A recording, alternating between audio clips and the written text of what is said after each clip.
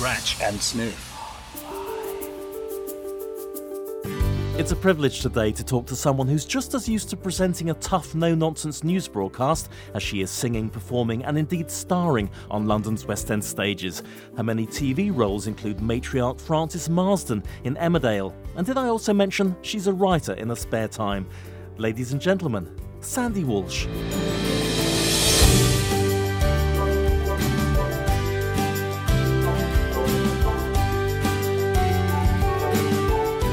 So Sandy, welcome to the show. Were you always planning or hoping to be an actor from very early on?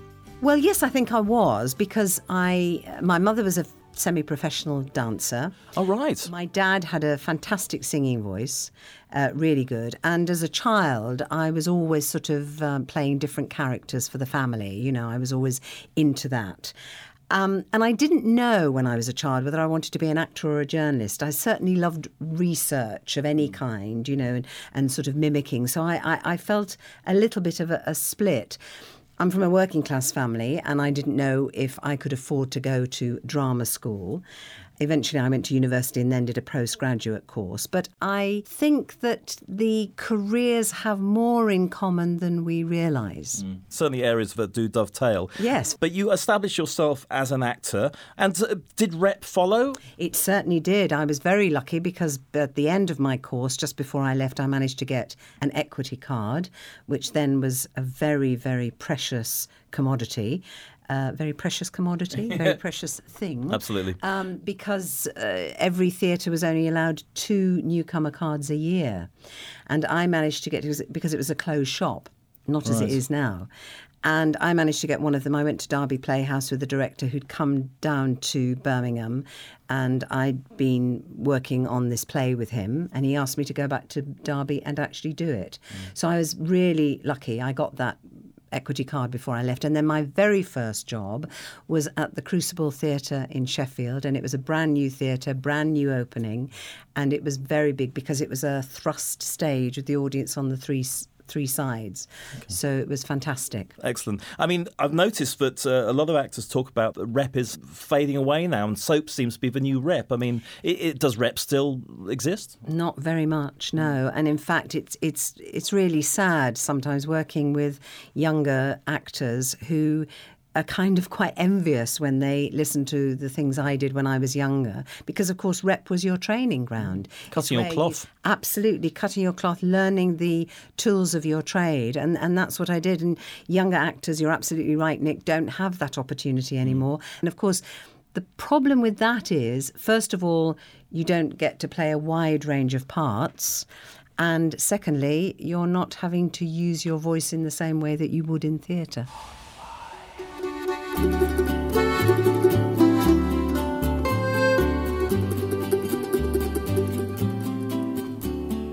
Apparently you went to Italy and you were a dubbing artist. You want to tell us a little bit more about a dubbing artist and what was Italy like? Well, Italy was fantastic. The reason I went to Italy was to see an old Jesuit priest friend of mine who was working there. And then I just happened to meet someone, have a holiday romance and fell in love. And then went back to Italy to work dubbing films in Cinecittà. So right. That was, but quite often I was the only English-speaking person dubbing films. A lot of them were Americans over there. So I had to sort of adopt an American accent for certain roles. Pasolini's Arabian Nights, I remember, was quite fascinating because I thought, I'm not sure this should sound like this. But anyway, that's what the director wants, so that's what I'll do. Give my legs a massage, young man. I'll massage up to your knees, but I'm going to stop there. Is that so? You'll do as I command. Take care, young man. I will explain very clearly that I want you as my lover. And to reward you as a lover, perhaps I will grace you with the title of Emir. I mean, did that sort of pave the way quite well then? That was very good. Yes, it was. It was. And it also, you know, I began to use my voice in a way that I hadn't before, because obviously when you're working in the theatre and telly, it's not quite the same. Dubbing films, you really learn to understand your own voice. And so it was a great experience.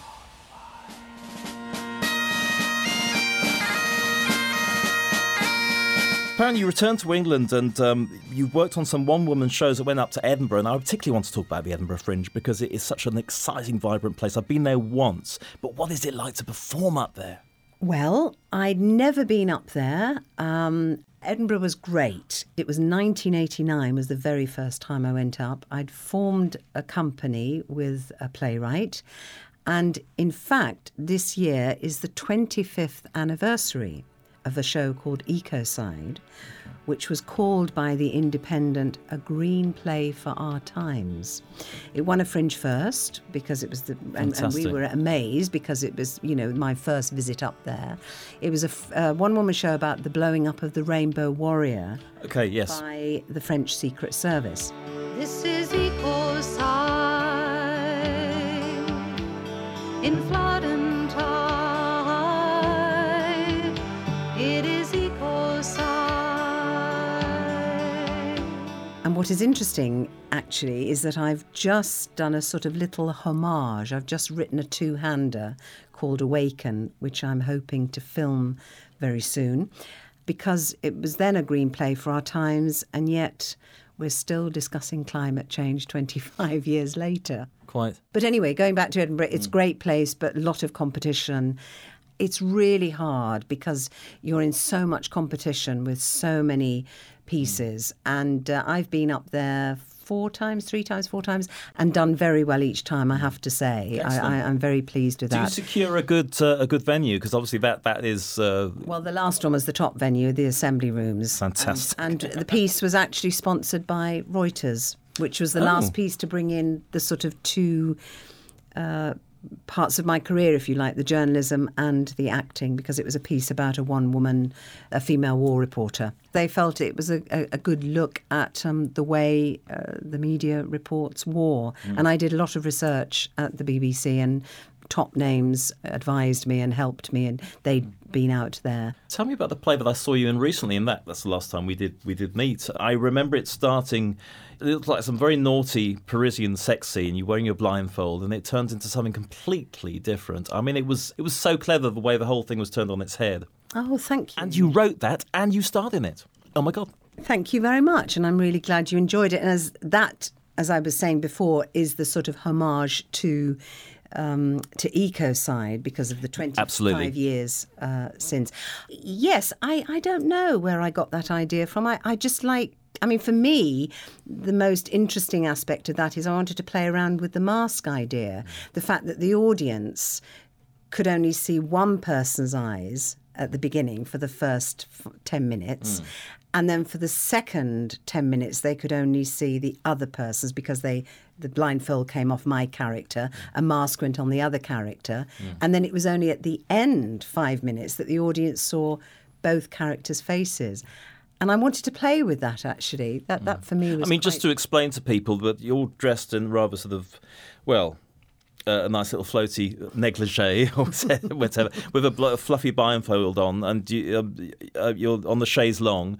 But the person who comes in is not who you're expecting to come in, and it turns out to be the girlfriend of my son. That's it. But I don't realise it at the beginning. And they have some issues with you. They have issues with me because I'm the head of a company that is sort of selling the idea of being very green, but in fact they're not really. They're just creating lots of things to deal with green issues. And my son is basically an eco-warrior, and his girlfriend have come along to sort of try and persuade me to speak on their behalf.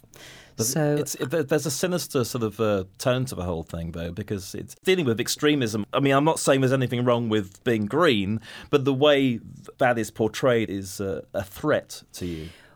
Well, yes. I mean, it was kind of based on things like the Baader-Meinhof gang, that people, I think what happens eventually if people aren't listened to, they may take very extreme acts to be listened to. I'm not saying that's right or wrong, but I think that when people are being reasonable and they're not being listened to, I think they can then say, well, you're not listening to us, so we're going to do something a little extreme. So it's not so much you're trying to point the audience in one direction. You're just laying it out and making the audience make up their own mind. Well, I hope that's what I did, Nick. I was very aware that I didn't want it to be a piece of agitprop. I mean, my views are my views. It's intelligent theatre. It allows people to have their own views. Exactly. I mean, my views are my views, obviously, and I was doing the piece because I want to expose certain issues. Not expose myself, obviously, even though I was wearing a negligee. But I want to get people interested in something. And, you know, I think theatre has to be some exciting visually, and it has to take little twists and turns, which I hope the piece did. And, you know, I'm going to extend it. And apparently this is going to be filmed quite soon. Where does the money come from? And will it be for a particular channel or...? Well, we're going to be working for nothing. The director of the piece in the theatre was someone who had directed me in Emmerdale. Oh, right. And he came to see me in a play I was in January, a musical, and I said to him, look, I'm thinking of doing this piece. Would you be interested in directing it? And he said, I certainly would. And that was great because I hadn't got any money to pay him. And he wants to film it very much. I mean, it was his suggestion. And there'll be no money. The cameraman will do it for free. The actors will do it for free. The director will do it for free. But hopefully what I would like to do, and I think also Henry, the director, would like to do, is put it forward somewhere as a short film. You do it for free, but there is hope that eventually the work gets out, for starters, and then the money might come back, hopefully. So. I think the thing, Nick, is you'll find a lot of people, I mean, I'm not comparing myself to George Clooney, of course, but, you know, there are lots of people that use their commercial work to do what they want to do. Yeah. Yes, because the commercial work isn't always the work you really want to do as an artist, but you do it because obviously that's your bread and butter, and then maybe you can use that, you know, like advertisements, commercials, and maybe use that to help you do the work that is of interest to you.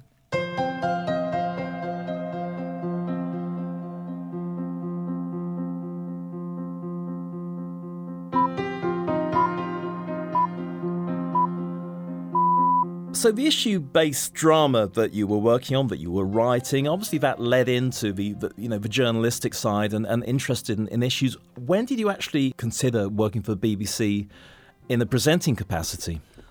Well, it was quite by accident, really, completely by accident, because I was doing a commercial voiceover with a very well-known voice from Radio 4, Astley Jones, and he said to me, oh gosh, you've got such a good voice, you should, you know, be in broadcasting. And I said, I can't do that, I'm an actress, you know, I can't give up my work in the theatre.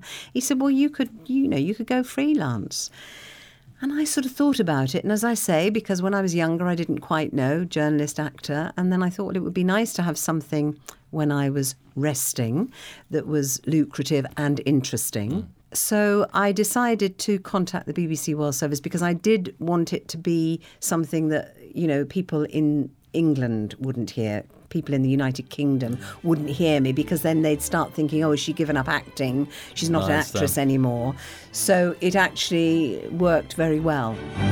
You're with the BBC. So, I mean, tell us exactly what you were involved with at the World Service. Well, I started announcing.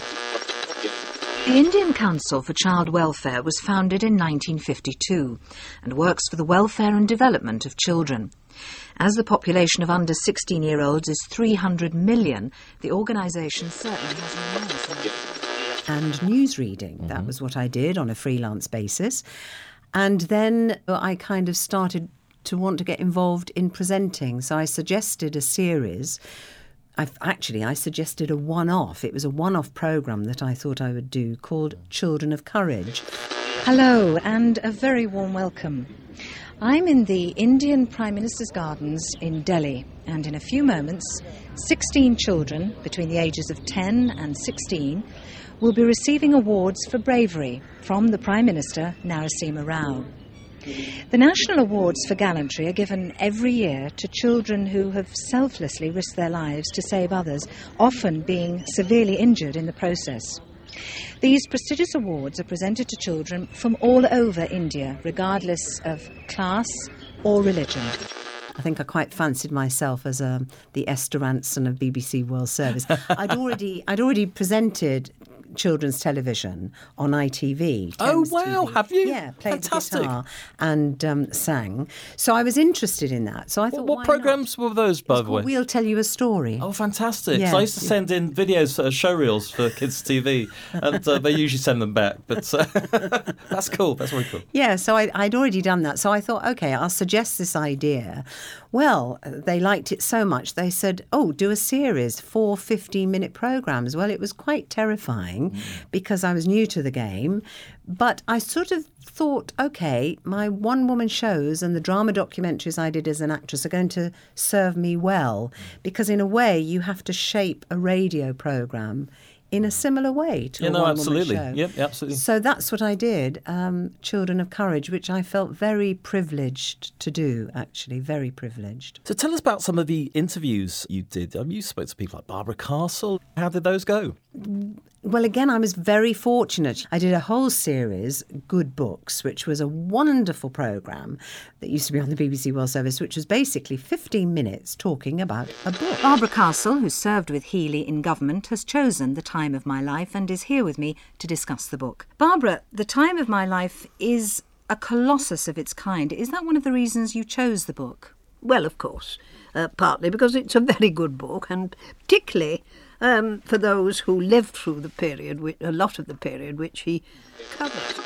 And I interviewed Benjamin Zephaniah, Terry The poet. Waite. Yes, Terry Waite. Who chose, this was very unusual, as his good book, he chose the letters of Kenneth Williams. Okay, interesting. Extraordinary Yeah. choice, really, but very interesting. And that was great. And lots of poets, lots of writers. John Banville, Sunday Times literary editor. And I did a whole series of modern classic writers. I mean, good books. I did lots of series of it. It was fantastic. I have to say there were two people I'd like to credit for really helping me in that side of my work, and that was Penny Turk and Anne Theroux, who really encouraged me, and it was fantastic. They gave me lots of opportunities. So, yeah, I feel very lucky. Talking about it now, Nick, reminds me of the really good times I had making those programmes. And also First Night of the Proms. Yes, first night at the Proms. I remember that was lovely, using a lip mic, when you have to put the mic on your lip and making sure that you didn't suddenly go quiet when all the audience settled and you were still waiting for... were you actually addressing the audience or it was in the booth? No, it was just in the booth, talking to the listeners. But you have to be careful, you see, because the audience goes quiet, but you still have to carry on talking. Yeah, you have to make sure you don't suddenly start whispering. Yes.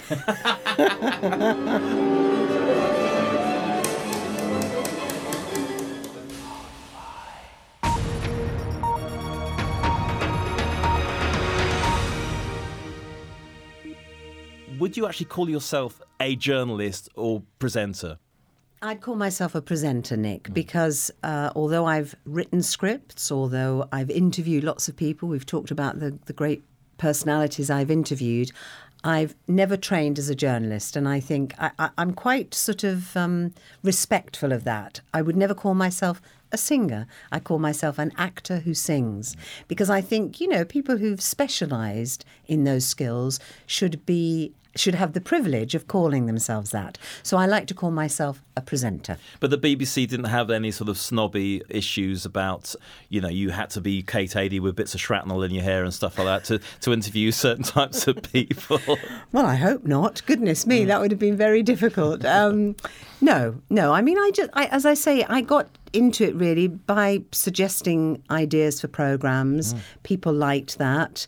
And then, of course, was very lucky to present the very first interactive programme on the BBC World Service, which was News Talk. News and that Talk was with Robin Lustig. Yes. Which apparently won a Silver Sony Award after the first 8 weeks. So you must be doing something right, Sandy. I think we were, yes. I mean, wasn't doing it all on my own. Rock on. Yeah, absolutely fantastic Robin Lustig to work with, and we've worked very well together. That was a great privilege, and brilliant editor Nick Newman, and great producers. So it was very privileged. I mean, Robin does occasionally say to me, "We were the first, Sandy."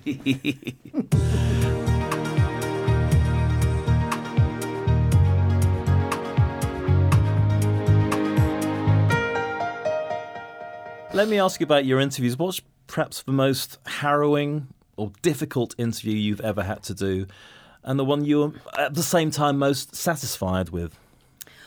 Well, I think in terms of the most difficult, I think it was on 9/11. Okay. And the blowing up of the Twin Towers. Well, the planes going into the Twin Towers, because within 15 minutes, we prepared for the illustrated news bulletin for NewsHour, and I was supposed to be doing a piece with Damien Grammaticus, starting off NewsHour, which was then being presented by Alex Brodie, but I was doing the 5-minute illustrated bulletin, and everything was fine, and then suddenly within 15 minutes, everything changed. And I ended up going into the studio and suddenly having to speak to Steve Evans, who was at the bottom of the World Trade Center. And tell us who's Steve Evans? Oh, well, he was the economics correspondent at that time in New York. And he was there. And whilst I was talking to him, I could actually see the second plane going into the Twin Towers, and had to say to him, he said, "Sandy, you obviously heard that." And I said, yes. I couldn't say what I'd seen. I just had to say, yes, we heard that. Obviously, we'll get back to you as soon as we can, Steve. And that was very frightening. You couldn't say what you were watching on TV? You weren't allowed to? Not really. Because it hadn't been verified by Reuters and all that? Exactly. And also it could have been a replay of something. You have to stay very calm in those situations. And also, he didn't know what was happening. He'd just heard something. I couldn't say to him and the audience, "Oh, I've just seen another plane going into the other tower," because that would have been frightening for everyone. I mean, it was really, you were having to think on your feet the whole time, and I was really doing all the breathing exercises that I advise anyone to do, because I was having to keep very much in control. So, I mean, that must be one of the ultimate tests for any presenter or journalist. I mean, how long were you on air for? Well, it was Alex Brodie then, who was the NewsHour presenter, who took over. I mean, I was just going in and doing the news, every hour, every half an hour. But within the hour, everything was changing. It was changing so quickly. It was extraordinary. Well, to be a part of something like that, mind-blowing, really. Just remind, the guy was okay with the correspondent? Oh, yes. Okay, cool. Scratch and sniff. Now, Sandy, obviously we must keep in mind that primarily you're an actor. So before we discuss the numerous roles you performed over the years on stage, screen and, of course, radio, let's segue via your chosen Desert Island Risks track, where you get a chance to choose a piece of music that inspires you professionally, personally, or just because it makes your feet tap. Well, I'm not going to give away my age, but let's just say that I'm of a mature age, and I only got married 2 years ago. And congratulations. Thank you very much. And my husband is a really kind of almost obsessive fan of Van Morrison. Okay. And this was the song that was played at our wedding by a friend of mine, actually, a very good jazz singer sang it. And it's Have I Told You Lately That I Love You? Oh, bless you, Sandy Walsh. Have I told you lately that I love you? Have I told you there's no one above you? Fill my heart with gladness, take away my sadness, ease my trouble, that's what you do. All the morning sun and all its glory, reach the day with hope and comfort too. And you fill my life with laughter, you can make it better, ease my troubles, that's what you do. Cause the love is divine, and it's yours and it's mine like the sun.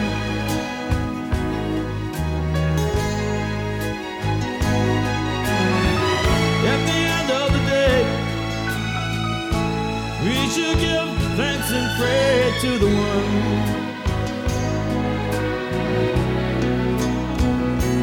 Say, have I told you lately that I love you? Have I told you there's no one above you? Fill my heart with gladness, take away my sadness, ease my troubles, that's what you do.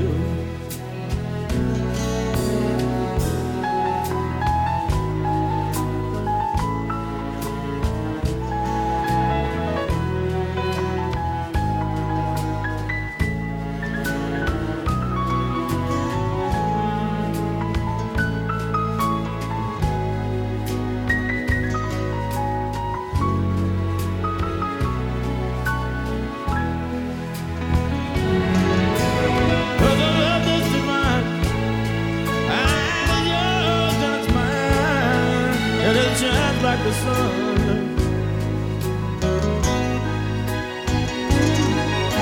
at the end of the day, we will give thanks and pray to the one.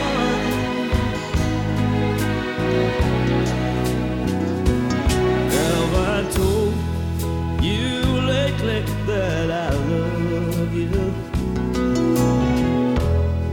Have I told you there's no one above you?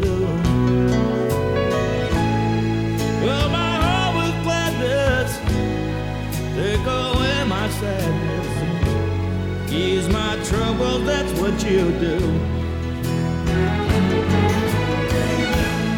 Take away my sadness, fill my life with gladness, ease my troubles, that's what you do. Fill my life with gladness, take away my sadness, ease my trouble, that's what you do.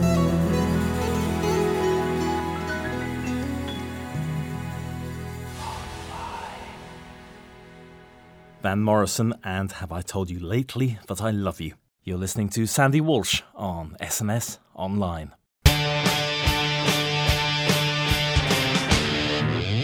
So, Sandy, you've had a host of roles on television and in theatre as well. Tell us about Peep Show. That's a good one.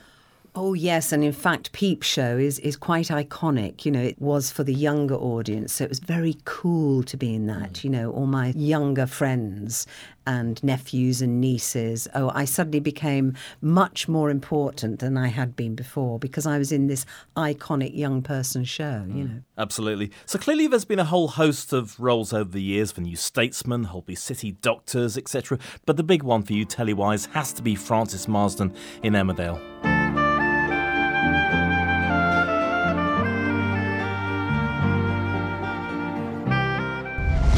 It's not your birthday for another 5 hours and 38 minutes. You always remember things like that. It's part of being a mum. How did that go? Well, it's like most castings for such a role as that, because it was a big role. It was the female matriarch of a new family coming into the soap. So there were several screen testings. You know, you went for a read-through first of all, and then you go for a screen testing, and then you go for another one because they're matching you up, obviously, with your family. But, yes, it was great fun. I had a lovely family. I'm still very friendly with the girl who played my daughter-in-law, and on screen we hated each other. Absolutely hated each other. I was the bossy mother-in-law. But what I remember, Sandy, is that about a year or a couple of years earlier, they decided to open the cast to the great British public, shall we say. I mean, people who, I don't know if they were professional actors, but it was a bit like the X Factor, I think, finding your soap star. And they assembled the whole family. And I thought, when I saw them, I thought, this is fascinating. They seem very good and everything, but they sort of fizzled out quite quickly. What was the what's the background to that? Give us a bit of gossip. Well, I don't really know that much about it. I know that we were having to sort of pick up the dregs of actually that had happened, because that, as you say, that happened. Was it just a complete disaster then? Yes, I think it was, because I think for two reasons. I don't think it's fair to kind of foist, if you like, upon this is going to sound awful, and I don't mean not at all. No. To be snobbish, but if you're an actor and you've trained in that profession, absolutely, it's very difficult to sort of really think that someone can come in and do that without any training at all. Now, it does happen that you get people working in television that haven't had training, but this was, they had sort of won a competition. And it's kind of, I think it made other people in the cast feel that their position was demeaned in some way. I understand completely. In some way. So I think it was very difficult for the other actors. And as I say, when we came in 2 years afterwards, we were also, I mean, obviously we were all professional actors, but we were having to deal with slight animosity that had kind of happened because of that. So I think it was a dangerous situation that hasn't occurred again. No, I mean, I was very surprised, but they did that. But I think anything seemed to be game. You sang in the shower, you could sing for millions of people, and acting and all the rest of it. Yeah, I mean, I think the problem is that there's more to acting or portraying something than just being able to say a few lines. It's not, and particularly television work, but also the stamina you've got to have to continue that and continue the quality of performance and nuance of performance. Exactly. And the thing is, television is very much a different beast to the theatre because, it's in the television you're learning lines for a very short period of time. You learn them and then they're gone. Obviously, you don't have to repeat them. So you can learn quickly and then just do it. And of course, the performances are quite small and you need to be much more naturalistic. Having said that, I really enjoy working in small theatres. I don't like the huge, spectacular shows. I've done Blood Brothers in small theatres and I've done Blood Brothers in very large theatres, and I much prefer the smaller theatre. I quite like to see the audience. I like to have that contact. The whites of their eyes. Not quite. But I do like to be able to have that feeling of a sort of rapport. Whereas when you get the really big theatres that seat 2,500 people, it becomes much more of a spectacle. And again, that's a different kind of performance. But as I say, as an actor, you've got to kind of do all of those things. And if you work too long in telly, too long in theatre, big stages, you then have to adjust to going into telly or film, much smaller performance, but it still has to have the intensity. And I think sometimes we can confuse being natural with being boring. And that's why when you watch American television, often their television is really good. They're very natural, but it's a heightened natural performance, if you like. I don't know if that sounds a bit odd. No, I understand. It's true. And I think sometimes we can confuse it in Britain. We're so used to the theatre, we can confuse, being natural without being heightened. And that's where it's dangerous. I have to say, in soaps, when you see a really good actor that's come from the theatre and is really good, somebody I'm thinking of in particular at the moment on EastEnders, that it just shines. It's I think no, you're talking about a heightened performance. Yeah, no, absolutely. You're married, you have a home. Why would you even contemplate an abortion? It's not how we planned it. We didn't mean to get pregnant, it's an accident. It's a baby! Don't start with all that, we're just not ready. Oh, you were ready to run off and get married? How long have you known? A week or so. And you've already come to a decision. You've decided something like this in a matter of days. Why didn't you come and talk to your dad and me? Oh, I can't imagine why. That's our grandchild. Well, not really. Not yet. It's a child growing with every passing day. Mum, stop it. If you do this, you'll regret it for the rest of your life. Did you feel you were well served by the scripts? Yes, I felt very lucky with my character because I think I had some great storylines. I mean, they were really brilliant. And often people used to say, oh, it's great that Frances has got that storyline and, oh, it's brilliant that she's being feisty and she's a good matriarch, People used to really like that.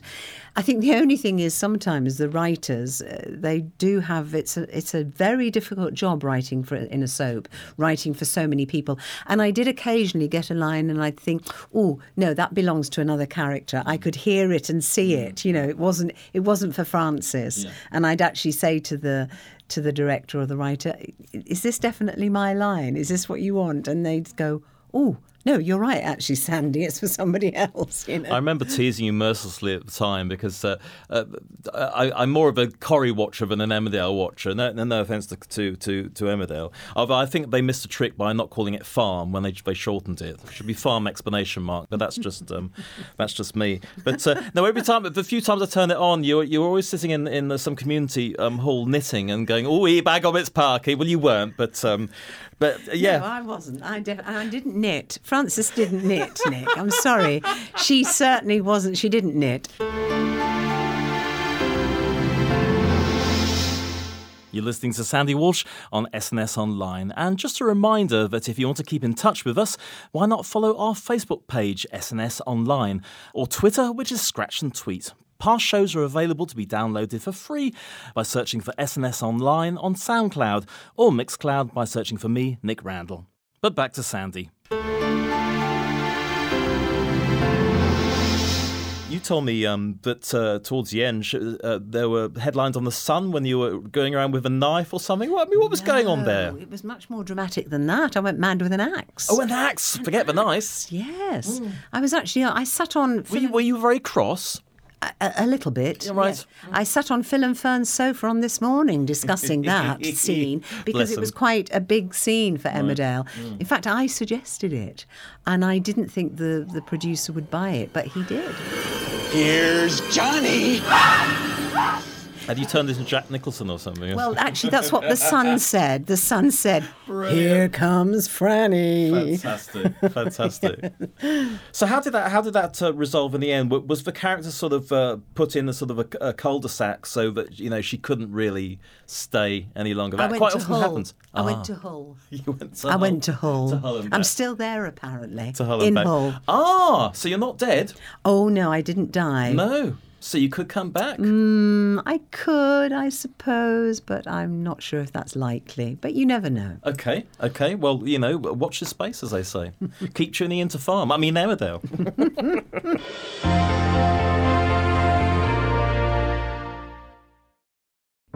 I get too hungry for a dinner at 8. I like the theatre, but I never come late. I never bother with those people I hate. That's why the lady is a tramp. So let's talk about another string to your bow, the singing side. You were singing since presumably when you were a little girl. Yes, and as I say, my father had a good singing voice. My mother did as well, but that's kind of changed because she's, she likes a good old cigarette, my mum. So her voice, mind you, I think mine's getting there as well, has dropped. Her voice has dropped about 2 octaves, and I think mine's on the way down because I used to sing in quite a high voice. I've always loved singing, and in fact... Because you sang in the Hilton and the Spice Jazz Club and places like that, as well as, obviously, Blood Brothers. Yes, I have. And in fact, Nick, Blood Brothers was the only musical I wanted to be in. And I got that from a very circuitous route, actually, because I think I had auditioned 1 year and I didn't get it, somebody else did. And then the next year, they were looking for someone to go to Italy to play Mrs. Johnston in Italian. Oh. And of course, because I'd lived in Italy dubbing films... You speak it? Yes, sì, io parlo italiano molto bene. So my agent said, would you like to go up for it? And I said, yeah, absolutely. You realise loads of male listeners will be sending in their knickers to you or pants or something. Yeah. Oh, how lovely. Yeah. I usually wash them and send them back, so anyway. So you did it in Italian? No, I didn't do it in Italian because I just did the casting in Italian. Okay. And in fact, I was being used as the interpreter for the producers because they didn't speak English. This was hysterical. Right. I'd gone along for an audition and there I am interpreting. But I didn't, eventually it didn't happen in Italy. But they said to me, oh, you've got to do it. We'd like you for the West End, for Mrs. Lyons. And I said... great. Thank you. That would be wonderful. Fantastic. We actually share Blood Brothers in common because I was in a college production. I auditioned for The Milkman, but I got I got the kid who plays Dead. He sort of gets shot, but he's pretending to die. And I tell you, I milked that death scene. I was staggering around because there was no lines. I didn't have to sort of learn many lines, but I staggered around for about 20 seconds before I eventually, just look at me, for goodness sake. That is milking. That is milking. I loved it. I loved every minute of it. It was a great show. Absolutely great show. And I'm very lucky, actually, Nick, because I've got a recording with myself and Stephanie Lawrence, who was an incredible Mrs. Johnston. Sadly, she died a few years ago, but I have got that recording. And I think we should hear some of it. He'd have all his own toys and a garden to play in. Make too much noise without the neighbours complaining. Silver trays to take meals on, a bike with both wheels on. Yes. And he'd sleep every night in a bed of his own. He wouldn't get into fights, he'd leave matches alone. You'll never find him effing and blinding. Absolutely not. When he grew up, he could never be told. Stand a queue up for hours on end at the door. He grew up to be a credit to me. So how long were you in Blood Brothers for? I was in it for just over a year, and then I went back every year to cover Mrs. Johnston and Mrs. Lyons. It was fantastic. It was really good because I'd done a year and I didn't really want to do it anymore. I mean, a long West End run is very tiring. Fatiguing, I would imagine, after a while, yeah. 8 performances a week, and of course you don't get to change the lines. So, you really have to, every performance you've got to make it sound as if, those lines, it's the first time you've said them, obviously. And so a year was long enough, but I was really lucky because I would go in to cover Mrs. Johnston and Mrs. Lyons when they were on holiday, and that was great. Yeah, absolutely. It was really good. And then I also went on tour, did a 6-month tour of England and Ireland with it. My problem with plays like this, I mean, you pay a fortune to go into the theatre, but I'm always so worried about the actors thinking, oh my God, I wonder if they've got a headache tonight, and they must be so fed up, munching on popcorn and all the rest of it. I empathise far too much. Oh, no. I mean, I don't think you should worry about the performers. You should just go and enjoy yourself, Nick. Absolutely. It's even better if they're having a nice time, though. So. Yes. But, okay, I just thought throw that in. Scratch and Sniff. With Nick Randall. Cadbury's Flake, the crumbliest, flakiest milk chocolate in the world. Cadbury's Flake, the crumbliest, flakiest milk chocolate in the world. Cadbury's Flake, the crumbliest, flakiest milk chocolate in the world. Sandy Walsh there, getting very excited about a certain chocolate bar, although other variants of the same product are available. And by the way, loads to check out on Sandy's website, sandywalsh.com. The facts I have before me hardly make a human story. It's a personal quotation that I need. I've one that should do nicely. It'll fit the bill precisely. Just the thing the population likes to read.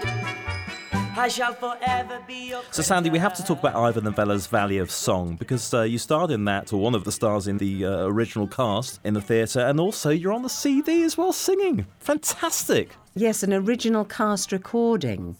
And tell us about the actual musical. Apparently he didn't finish this. He snuffed it too early. He did, and other people came in and finished it off for him. Well, like Sherbert. Yeah. Schubert. Yeah, Schubert's. That's right, unfinished. I'm just being facetious. Just ignore me. Anyway. Yeah, it was an interesting piece. Lots of Ivor Novello fans loved it. I don't think it's a piece for everybody. I very fortunate enough to be in it. It was a great cast. It wasn't completely West End. It was sort of off West End, the Finborough Theatre, which is a great fringe theatre. Mm-hmm. And it was a great production. I played the older leading lady, Mrs. Brewster. And it was a great part, and I had some great reviews for it. Yes, it was just a nice piece to be involved in. It was a kind of period piece, Set in the valleys.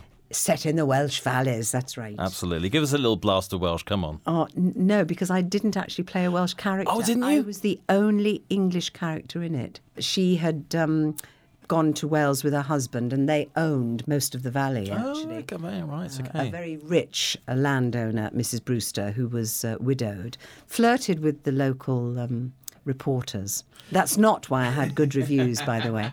That was on stage. I flirted with the reporter. So what would you recommend? I would heartily recommend the song Where Do We Go From Here, which is all about women's emancipation. Maria, in this uncertain world, if there's one thing a woman can be certain of, it's that a man is the one thing she can't be certain of. Men are erratic, one moment ecstatic, and then so phlegmatic you hardly exist. You're adored, well ignored, when he's bored. You are flawed. I'm an unquilling, but really could kill him. I don't even thrill him enough to be kissed. He's a brute. What a brute! But he's cute. Really cute? Even when he makes me mad, he's fascinating. My late happy as a lad was devastating. I found every boy I had infuriating. Risking an upheaval, we unanimously state man's a necessary evil that we women love to hate. The male, though hale, is of the crude and spiteful. Where does he draw the line? A girl is frail, but always quite delightful. How can these two combine? Maybe parents are the trouble. They indulge the little boy, too enamoured of his horrid little ways. Girls are gentle as a bubble. I, for one, was mother's joy, while my brother was a tiger cat to raise. Let me and you and all the female gender a war on men declare. But if we do, and none of us surrender, where do we go from there? Sandy Walsh there, singing her heart out in Where Do We Go From Here, from Ivor Novello's Valley of Song. You tend to be in a lot of plays which are written by British playwrights like Pinter, Ayckbourn and Bennett. I get the impression that you seem to be quite inspired when you're writing your own material with that sort of wry, quirky view of the world. Would that be right? Oh, that's a question and a half, Nick. I wish I had a tenth of the talent that Bennett and Pinter and Ayckbourn have.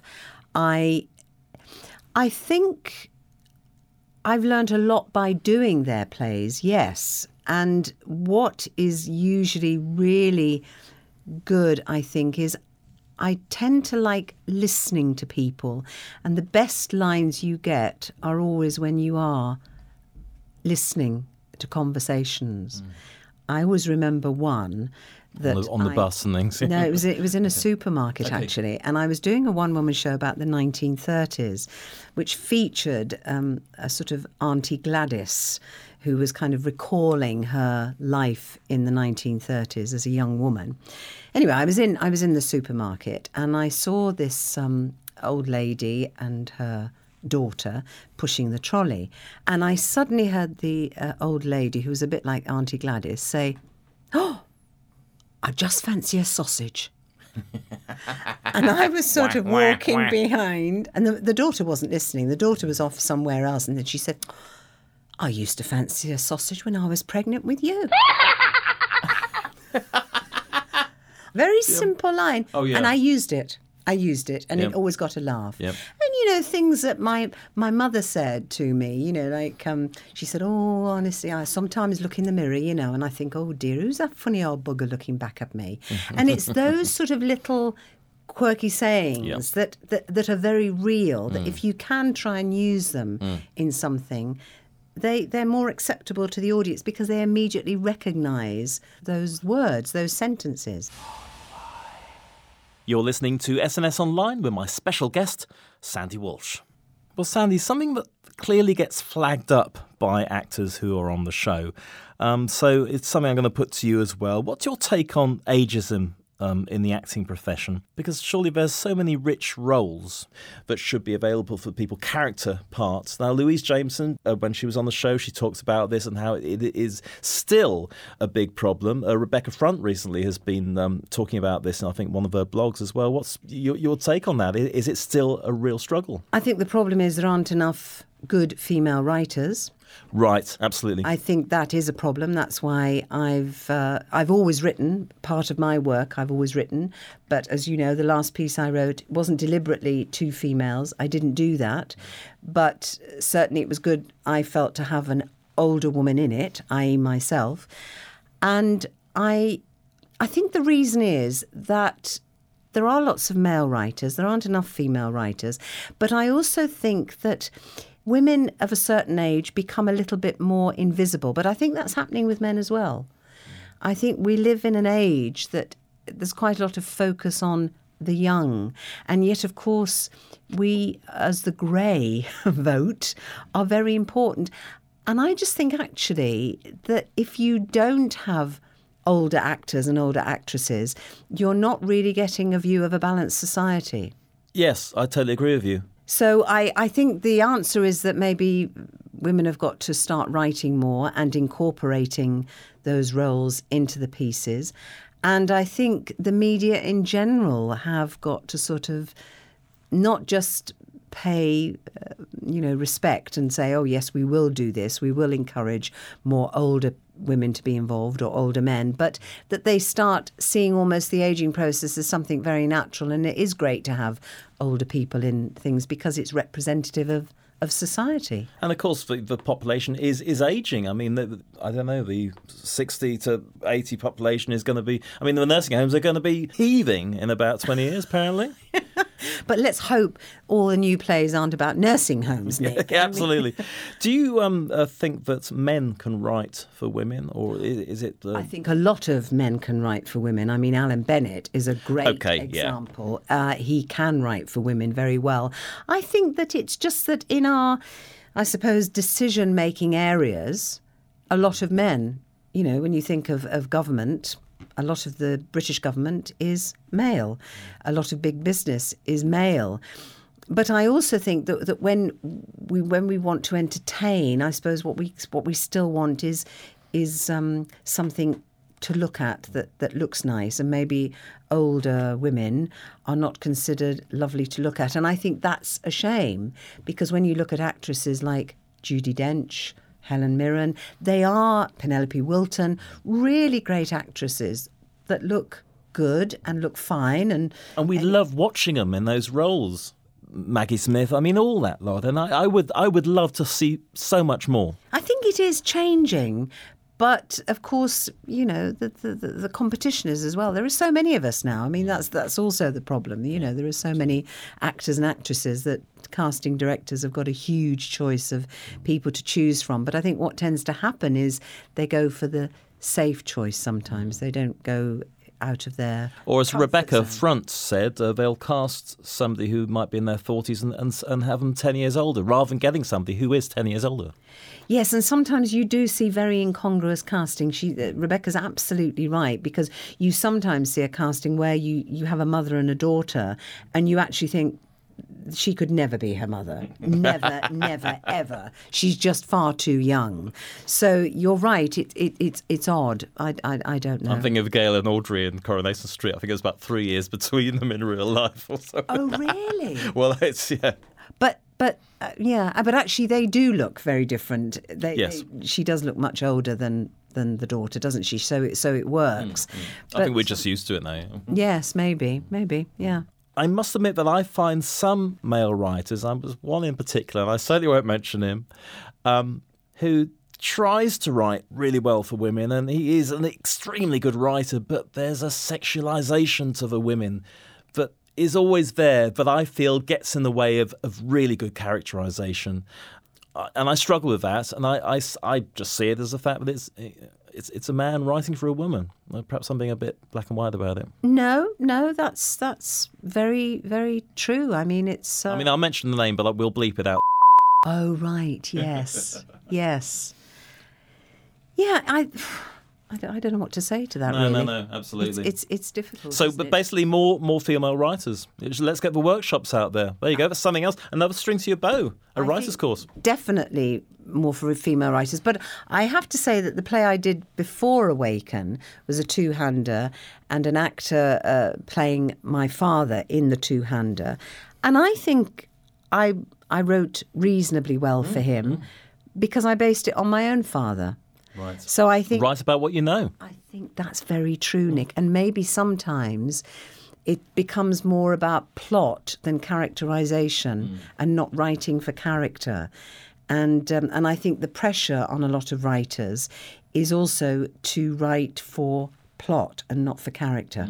I mean, writers on soaps, are actually told what to write about by the storyliners. That's not a very easy thing to do. As Julie said in the interview, she was saying how hard they work because they have to essentially have the characters explain what's going on for people who've missed the last one, but do it in a way that seems very naturalistic, and so there's a lot of repeating going on, but without writing by numbers. It really is. Yeah. But there still is brilliance in that art form as well. And the soaps are actually where a lot of older female actors get work. Absolutely. Definitely. Absolutely. I don't know. More soaps? Set in care homes. Oh no, what a wonderful prospect. That's a really great prospect. I think we can be a bit more expansive than that, surely. I think so. We could have a department store. Oh, that's been done, hasn't it? Are you being served? No, but maybe... Mrs. Slocum's pussy. Molly Slocum. You were dying to get that in, weren't you? Well, why not? This is Scratch and Sniff after all.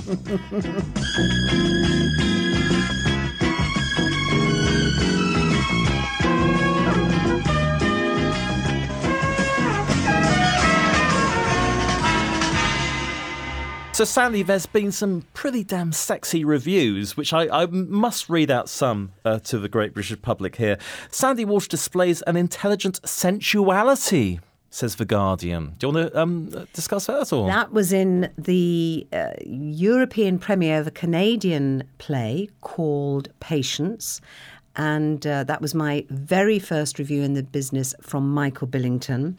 So I'm very proud of that. It's not often you get a review from Michael Billington. The piece was phenomenal. It was a great piece. And several people said it should have gone on for a West End transfer, but it didn't, which is rather sad. It was a really good piece. Compellingly vulnerable for times.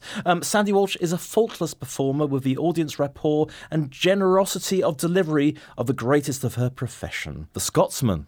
Yes, that was for a one-woman show about the 1930s that was performed at the Pleasance Theatre in Edinburgh, yeah. Walsh's voice is vibrant and powerful, whilst her presence multiplies the intensity of a performance. That's the stage. And also by The Scotsman, apparently you are tender, frightened and convincing. I mean, it's working for me. Gosh, yes. Oh, dear. Yes, yeah. I've made Sandy Walsh blush, but in a good way. I'm just going to tell you a little funny story about Emma Dale please. being recognised in Somaliland. I wasn't on holiday, but I was actually working for the BBC out there, and I was recognised from Emmerdale by a man from Chechnya. Fantastic. He was working in Somaliland, demining. He was helping Halo, the Halo Trust, demine, and suddenly came up to me and said, "Emmerdale!" I couldn't believe it. He'd trained up in Aberdeen for the Halo Trust, and every night for a year had watched me. So he remembered more of my storylines than I did. That's fantastic. It was very funny. I dined out on that one.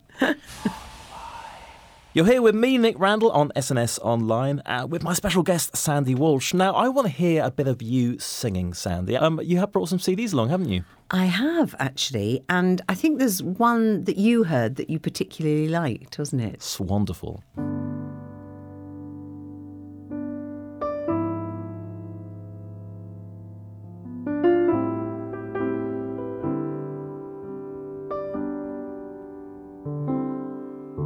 It's wonderful, it's marvelous, you should care for me. It's awfully nice, it's paradise. It's where I long to be. You've made my life so glamorous. You can't blame me for feeling amorous. It's wonderful. It's marvelous that you should care for me. It's wonderful. It's marvelous. You should care for me. Oh, it's awfully nice. It's paradise. It's where I long to be. My dear, it's 4-leaf clover time. From now on my heart's working overtime. It's wonderful. It's marvelous that you should care for me.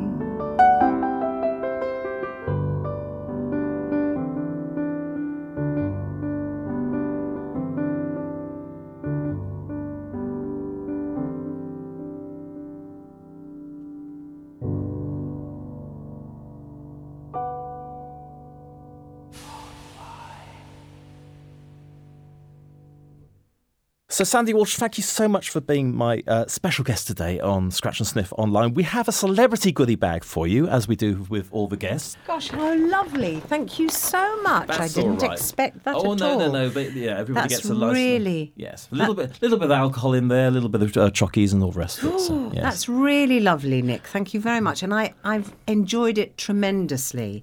And thank you for picking up on so many things that I'd actually forgotten about. And it's great to remember all of those wonderful things that have happened in my life. So thank you. Fantastic. Sandy Walsh, thank you so much.